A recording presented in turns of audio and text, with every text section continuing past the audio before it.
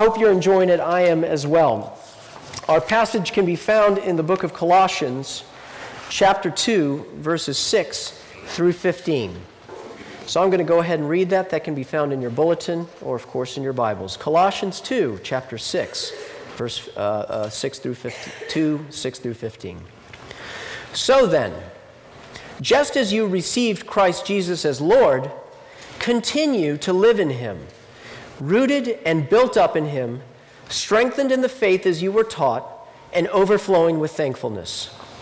See to it that no one takes you captive through hollow and deceptive philosophy, which depends on human tradition and the basic principles of this world rather than on Christ. For in Christ all the fullness of the deity lives in bodily form, and you have been given fullness in Christ, who is the head over every power and authority. In him you were also circumcised in the putting off of the sinful nature, not with the circumcision done by the hands of men, but with the circumcision done by Christ, having been buried with him in baptism and raised with him through your faith in the power of God, who raised him from the dead. When you were dead in your sins and in the uncircumcision of your sinful nature, God made you alive with Christ. He forgave us all our sins, having canceled the written code with its regulations that was against us and that stood opposed to us. He took it away, nailing it to the cross. And having disarmed the powers and authorities, he made a public spectacle of them, triumphing over them by the cross. The word of the Lord. Well, March Madness is upon us. For those that don't know what I'm talking about, we're talking about the NCAA basketball tournament. I don't know if anyone's kind of bleary-eyed. There was kind of some late matches yesterday, but I watched the Butler game against Florida. Did anyone see that? Fantastic. Alma mater of Dr. Ryan Pribble. How about that? Fantastic. March Madness. You know, I always fill out my, I take my draw and I fill out my 64 or whatever it is now bracket draw. And by about now, if you were to look at my draw, there's red all over the place, because there's all these upsets and the thing's just broken. But it's just so fun to be a part of that. Well, I had something break today break this week at the Rodriguez house. I came home, I think it was maybe Tuesday or Wednesday. I went to push my garage door. Nothing happened. I'm thinking to myself, what's going on here? I push the garage door, nothing happens. Open up I get out of the car, I've got my garage door, I hear a hum, but the door isn't rising. I'm going, what's going on here? So I walk on in. Now, I'd had some problems about a couple weeks before where I'd push the garage door and it would go up and then it would stop. So I did what everyone else does. I turned that little knob that gets more pressure and the thing, would go up. But now it was dead. And you know how the wire and the string, all the strings everywhere. And I'm going, oh no, there's problems here. And I'm going to share about how I fixed that garage door, but I saw that analogy and I thought to myself, that's a lot like life.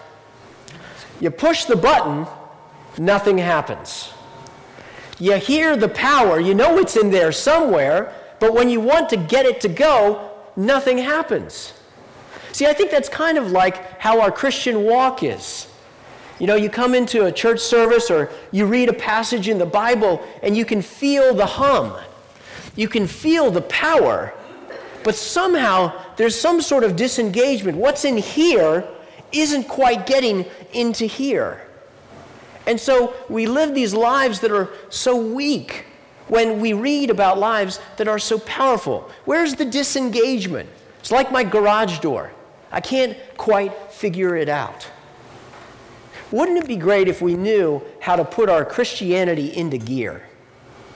How we were able to take what was in here and translate it into the victorious life that we're called to live. What if we had God's power to love our families, to love our kids, to be able to be patient when we're kind of out, we had that extra juice? What if we were able to live with integrity, do the right thing in our office, stand our ground when we needed to, swallow our tongues when we needed to? What if we had that supernatural power to engage what's in here into our lives? See, that's what this passage is all about. This passage tells us the secret about how to apply the energy of the Christian life. And here it is. So just as you received Christ Jesus as Lord, continue to live in him, rooted and built up in him, strengthened in the faith just as you were taught, and overflowing with thankfulness. The secret is this: to daily live the victorious life, we must daily depend on the victorious Christ. Well, how do we do that? How do we daily depend on the victorious Christ? I think there are three things that we need to get through to understand this. The first is we have to understand the victory that we already have received in Christ. But then we have to understand the daily victory that we now must achieve in Christ. And then finally, we need to understand the counterfeits that we must avoid in Christ. So the victory we've received, the daily victory we must achieve, and the counterfeits we must avoid.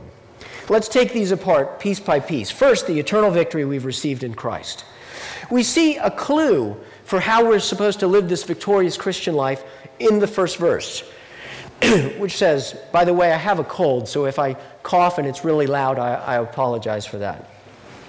First verse says, so then, just as you received Christ Jesus as Lord, continue to live in him.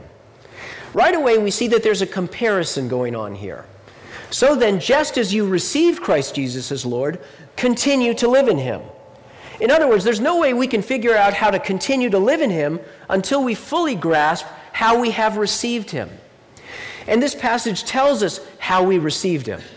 If you look in verse 11 and beyond, we see that something has occurred in a Christian that's more than simply an assent to follow Jesus Christ. It's more than receiving some information about Jesus. It's actually a transformation of the whole self. Look at verse 13. When you were dead in your sins and in the uncircumcision of your sinful nature, God made you alive with Christ. See, this passage is saying you used to be dead. You used to be spiritually dead. Anyone ever walked into a cemetery? Not a lot of people moving in there, are they? It's saying you used to be dead in your sins and in the uncircumcision of your sinful nature. What was it that made us dead? It was our sins, and furthermore, the uncircumcision of our sinful nature. That's what kept us dead. Now, we're all familiar with circumcision. And without getting too graphic as to what it is, it's the removal of flesh. It's the removal of skin, the removal of something. And if you'll remember, this covenant of circumcision was given to Abraham in Genesis 17, I believe it is, where God took Abraham and told him, I'm going to make you special, and I'm going to make a whole nation out of you. Even though you are unclean, I'm going to make you holy. I'm going to make you special. And the symbol of that is going to be that you're going to circumcise your males. You're going to cut off that flesh to symbolize a removing of impurity. Well, this passage is saying that the problem was deeper than just a piece of flesh. It was your entire sinful nature that kept you dead. This sinful nature had to be removed. Without that circumcision, no life. But what does it say in verse 11? In him you were also circumcised in the putting off of the sinful nature, not with the circumcision done by the hands of men, but with the circumcision done by Christ. See, that old nature had to be circumcised. It had to be cut away for man and woman to live again. And we see here that the circumcision was done with Christ. How? Verse 12, having been buried with him in baptism and raised with him through your faith in the power of God who raised him from the dead. See, Christ was the circumciser and the cross was the knife. It was Christ taking the cross, taking our sinful nature, cutting it away and bringing it to himself, and dying on the cross that took it away, being buried with him in baptism and raised again in him. See, when Christ died, you who have faith in him died as well. You were witnessing your own death in that process as well. When Christ rose, you arose in him as well. And so we discover something, that it's in Christ that we have this new life, but this new life is inexorably tied to Christ. Notice these words: buried with him, raised with him, alive with him. It is in him that it is possible. There is a new life that has happened for us who believe in Christ, but it is in him. You see, there's no me in Christianity. There is only we in Christianity. You cannot see yourself apart from Christ. There is no me, there is only we. Weehawken Police Captain Michael Avaletta can tell you exactly what he did on his weekends off from the police academy over 25 years ago. He went home to visit his infant half-brother Vincent. Those visits and the police motto, protect and serve, must have rubbed off on Vincent, because 21 years later he joined Michael, a captain in the Weehawken Police Department. At that time, Michael was in poor health. 8 years ago, Michael had discovered that he had kidney disease. And over the years, Michael's kidney function got steadily and worse until roughly 7 months ago he started on dialysis. The ultimate goal, of course, was to obtain a kidney. But in a state where the average wait is 7 years, a quick solution didn't seem to be a part of the plan. Michael would have to stay on dialysis until it was his turn. Yet there was the matter of time. Doctors say that the average person in his age only lasts 10, maybe 11 years on dialysis. Vincent, his younger brother, half-brother, knowing the problem, pushed for testing, and when Michael finally gave in, he didn't know how positive the results would be. He had always considered Vincent his brother, but the fact was that they were half-brothers. Luck has it that it was a perfect match. God was looking out for us. A date was set, and on February 22nd, the transplant was performed successfully. It is unbelievable that he would step up and do it. It's such a selfless act, Michael said of his brother's decision. How do you repay someone who steps up like that? I can't even put it into words. Vincent is just as appreciative of the opportunity. I felt great. It's amazing how by donating a body part to someone you love, that they can get a whole new outlook on life, Vincent said. He can go back to how the things were before he was sick. Michael agrees. He gave my whole life back. See, we had a problem, that we were uncircumcised in our sinful nature. We had a death sentence that was over us. We were on dialysis, and it was only a matter of time. But praise be to God, Christ is a perfect match. And Christ gave and donated not just an organ of himself, but his very life. As Christ went down to the grave, he took that sinfulness and he gave us a new life, that we rose that we might have new life together in him. See, Michael and Vincent are tied together. Vincent is in Michael for the rest of his life. And so is Christ in us. There is no me in Christianity. There is only we. So friend, how do you view your Christianity? Is it something that happened in the past? Or is it something that exists today? Was it simply a transaction that occurred? I said a prayer, I checked a box, I walked down the aisle? Or was it a transformation of your whole self? See, Christianity is more than just a part of your life. Christianity is your life. And so we can no longer view our life in Christ as an abstraction. We can no longer marginalize or minimize what has occurred in Christ. We must recognize the indwelling presence of Christ because Christ is our life, and we are on life support. This should cause us to overflow with thankfulness. Christ's presence should always be our cognizance because there is no me in Christianity. There is only we. Well, now that we have understood this eternal victory that we have received in Christ, now let's talk about today. Let's talk about the victory today that we must achieve in Christ. Verse 6 tells us, just as you received Christ Jesus as Lord, continue to live in him, rooted and built up in him, strengthened in the faith as you were taught, and overflowing with thankfulness. How we have been saved is how we are to live. See, we want to make this artificial distinction in Christianity. Yes, Christ saved me. He went on the cross. He died for me. I rose again in him. He did all that stuff. And guess what? Now it's time to get to work. He did his part. You better roll up your sleeves and you get to work right now. But the passage tells us that how we have been saved is how we are to live. We were saved by dependence on his indwelling presence, so we are to live that way today. There is no me in the current Christian life. There is only we. And so the scriptures tell us to live in him, verse 6. That passage actually means to walk in him in the Greek. And it's a participle. It means continue walking in him. And then he uses an agrarian analogy, rooted in him. With much fighting, I borrowed one of my wife's vegetable garden plants. We're doing a vegetable garden, and here is a lovely yellow squash. And if I don't bring it back, she is going to kill me. She took a seed, and she put it in here. And she nurtured it and watered it, and here comes this yellow squash plant. It looks so beautiful, I think I'm going to eat it right now and not even wait for the yellow squash. Where does this plant get its life? It's rooted in the seed.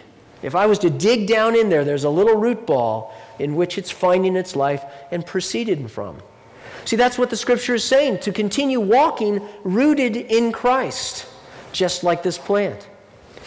And then he moves into a building analogy, built up in him, using a construction term, that Christ is the foundation upon which we've been laid in this new life. And as we build our life, the decisions we make, who we marry, where we work, how we spend our money, how we deal with our friends, are all to be built up in Christ. We see here, strengthened in the faith. See, this is something that's supposed to occur more and more as we grow into this life in Christ. Not to be an exception, but actually to be the very rule. Overflowing with thankfulness. What should characterize our life in Christ as we're living this life is this overflowing with thankfulness of this connection that we have with Christ. As Jesus took the preeminent position in our lives as the one who raised us over the power of death, so Christ must take the preeminent position in our life as one who raises us over the power of sin. To daily live the victorious Christian life, we must daily depend on the victorious Christ. How are we going to change? Think about it. How are you going to love unlovable people? How are you going to be different than the person you are right now in your marriage? How are you going to break through the barriers of the secret sins that we have, of the problems that we never can seem to get over? Is it more stress? Is it more strain? Is it more effort? Or is it more dependence on the victorious Christ? It's Christ in us, the hope of glory. Well, when I went inside my garage, I saw that the door wasn't working. I heard the hum, but I couldn't figure out what the problem was. I didn't realize that the spring was broken. Now, for many of you that know, if you look at the garage, there's this big spring up there. And it's the spring that actually does the work. We think it's the motor. The motor just kind of gets it going, and the spring leverages the energy of the motor and starts it up. So the spring is the one that holds and carries the door. Without the spring, the door is dead weight. So this door is weighing about 250 pounds, but every other time when I've lifted the door, it hasn't been a problem. So I disengage it from the motor because I think the problem is the motor, and I get my hands under there and I lift, and it doesn't budge. Now I'm getting a little bit mad here, okay? I got to get the door up because we got to get to lacrosse practice. The car's right there, so I get a little bit more leverage, and I push, and it doesn't move one bit. Now I'm ticked. Now I'm mad. I'm going to lift this thing.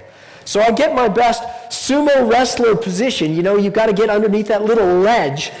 It's about 250 pounds, and I push with all of my might right about here. And that's it. See, I couldn't lift that door. Now, I could try harder. I could think positive thoughts. I could kick the door. But the simple fact is, I'm not going to be able to raise that door on my own. I had to get my son out to help me get that door up. See, I had a choice there, and I made a decision. I'm calling the repairman. Thank you. The repairman comes out. It's your spring. It's obvious, you moron. It's your spring. Comes out, 16-foot spring, and for the low, low price of $220, boom, my garage is back functioning again. He says, all you got to do is go push the button, and up it goes. Now, I've got a decision. I could either go push the button, or I could go back to trying to work the door. What did I do? I went back to trying to lift the door. Why? Pride. Pride, pride, pride. See, isn't that the problem with us? The problem is not whether the power exists in life. The real question is, are we going to use it? But we want to do it our way. You ever see that? Anyone have kids? Kids, you can see it right there. I want to do it my way. And so they're working at it when you with one finger could take care of it right there for you. See, that's the problem. We have a choice. We must live the same way that we are saved. My question for you is this: where is the source of your strength? Where is your power, your vitality, your wisdom? See, all of us have one of these right here, a battery that we draw upon to live this victorious Christian life. Well, you may say, look, Carlos, I'm a strong person. I'm doing well in my career. I'm healthy. I'm a self-made guy. I could lift that 250-pound door, and maybe you could. But what happens when a 300-pound door comes your way? Now, you may say, oh, that's never going to happen. Trust me, it's going to happen. And everyone here with a little gray hair is shaking their heads because they understand. Because sooner or later, the pink slip's going to come from the boss. Sooner or later, you're going to get a note from your girlfriend. Sooner or later, you're going to get a call from the doctor. And the weight is going to be more than you can bear. See, if we only trust in our own power, the reality is we'll live small lives. See, we can only lift this far. I can't change. I'm impatient. I can't change. I can't stop eating. I can't stop being cynical. I can't go beyond this boundary. And so we never reach out. We never love recklessly. We never walk by faith, because faith requires trusting in a God who can lift a 10,000-pound door. And we're just not willing to do it. See, to daily live the victorious life, we must daily depend on the victorious Christ. Every day, every hour, every minute, we have to make a decision. By whom will we live? By Christ or something else? So when you seek to love your wife and things are hard and it feels like a 500-pound door, look to Christ. When you're at work and that conversation starts and it's coming around to you and you got something to say, the 500-pound door is coming, look to Christ. The question is not whether the power exists for daily living. The real question is, are we going to use it? Well, this brings me to my third point, the counterfeits we must avoid in Christ. It was Thomas Jefferson that said, the price of freedom is eternal vigilance. See, if you want to live the victorious life in Christ, you're going to have to fight for it. See, there's this knowledge out there, there's this philosophy out there that the Christian life is easy. Oh yeah, Christian life is easy. All I have to do is let go and let God.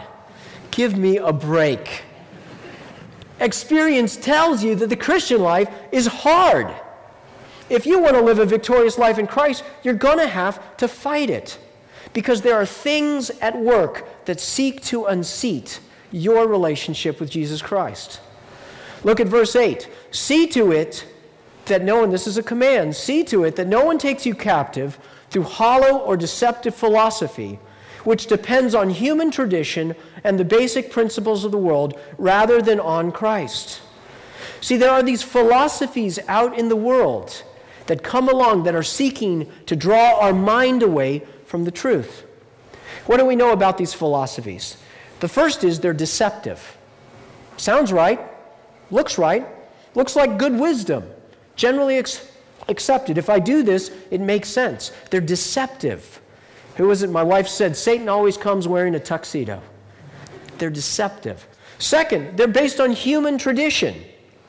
They're based on established philosophy. They're in the mainstream.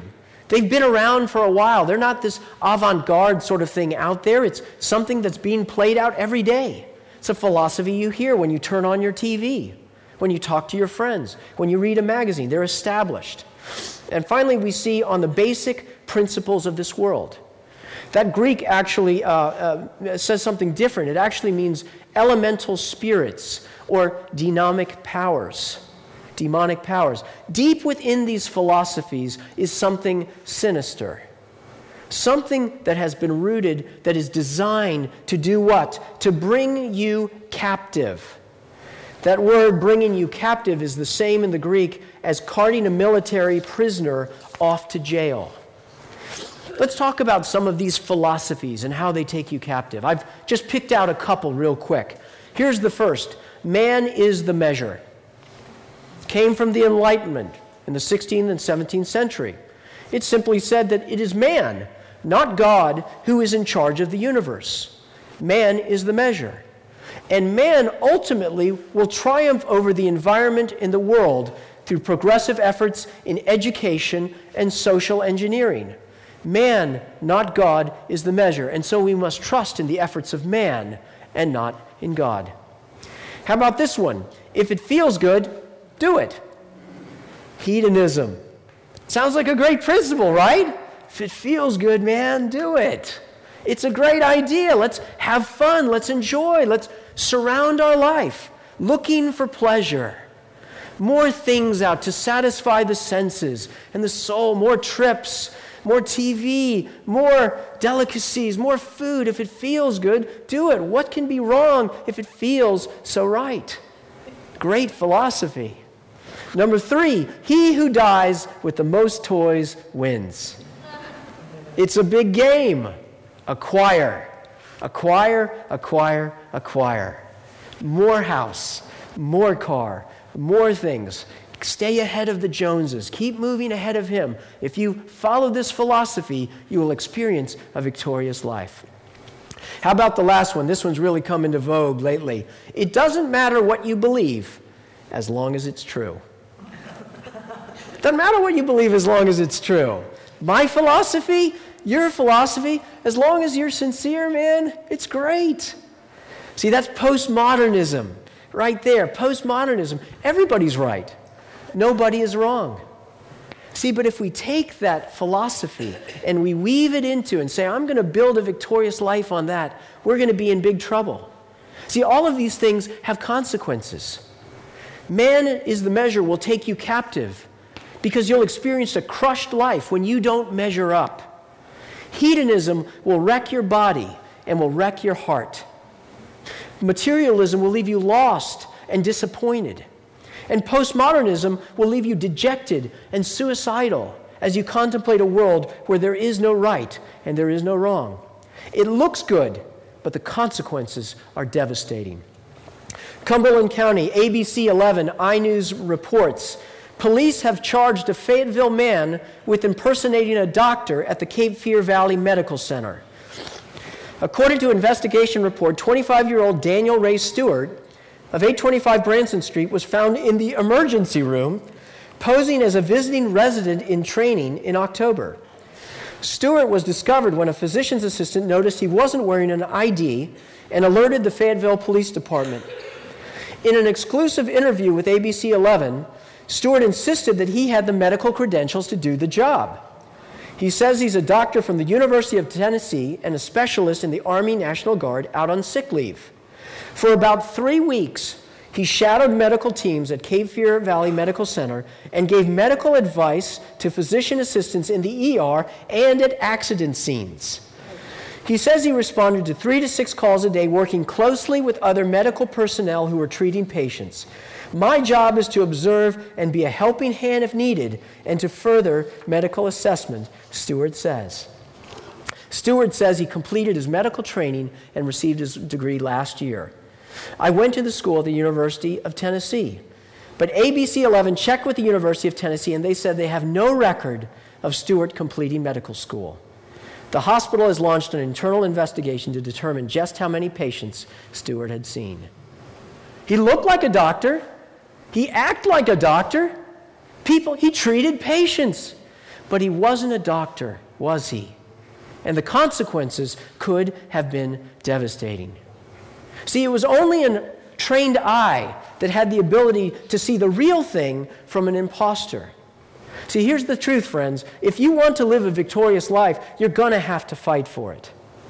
The Christian life is not easy. We have a part to play. How? How do we do that? The Scriptures tell us, verse 6, "So then, just as you received Christ Jesus as Lord, continue to live in him, rooted and built up in him, strengthened in the faith as you were taught." Notice, how do we know to be able to spot the real thing from the impostor?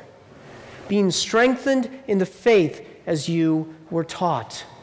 We must know truth from error, genuine from impostor. We must know the Word. We must be about this book. In it is the faith, just as we were taught. 2 Timothy 3:16, all Scripture is God-breathed and is useful for teaching, rebuking, correcting, and training in righteousness. See, what we're trying to do here at Redeemer is to be an equipping station for you, where you can come and hear the preaching of the Word, the teaching in adult education, being a part of community groups, being a part of journey groups, having a book table for you. We don't want to be casual about the Bible. Vince Lombardi put it this way: the will to win is nothing compared to the will to prepare to win. How serious are you about the victorious Christian life? I'll close with this thought. How serious? Is your Christianity casual, or do you want to experience the victorious Christian life? You're going to have to fight for what Christ has fought for you. And so walk in dependence. Give up trust in yourself. Look to Christ. As we were saved, so also we must live. And walk in vigilance. Every day, a victorious Christian is a trained Christian. Know the Word, watch your life and doctrine closely, and take every thought captive to Christ. The secret has been revealed. It's not a technique. It's not a prescription. It's not a principle. It's not a potion. It's a person. To daily live the victorious life, we must daily depend on the victorious Christ. That is the secret to victory. Let's pray.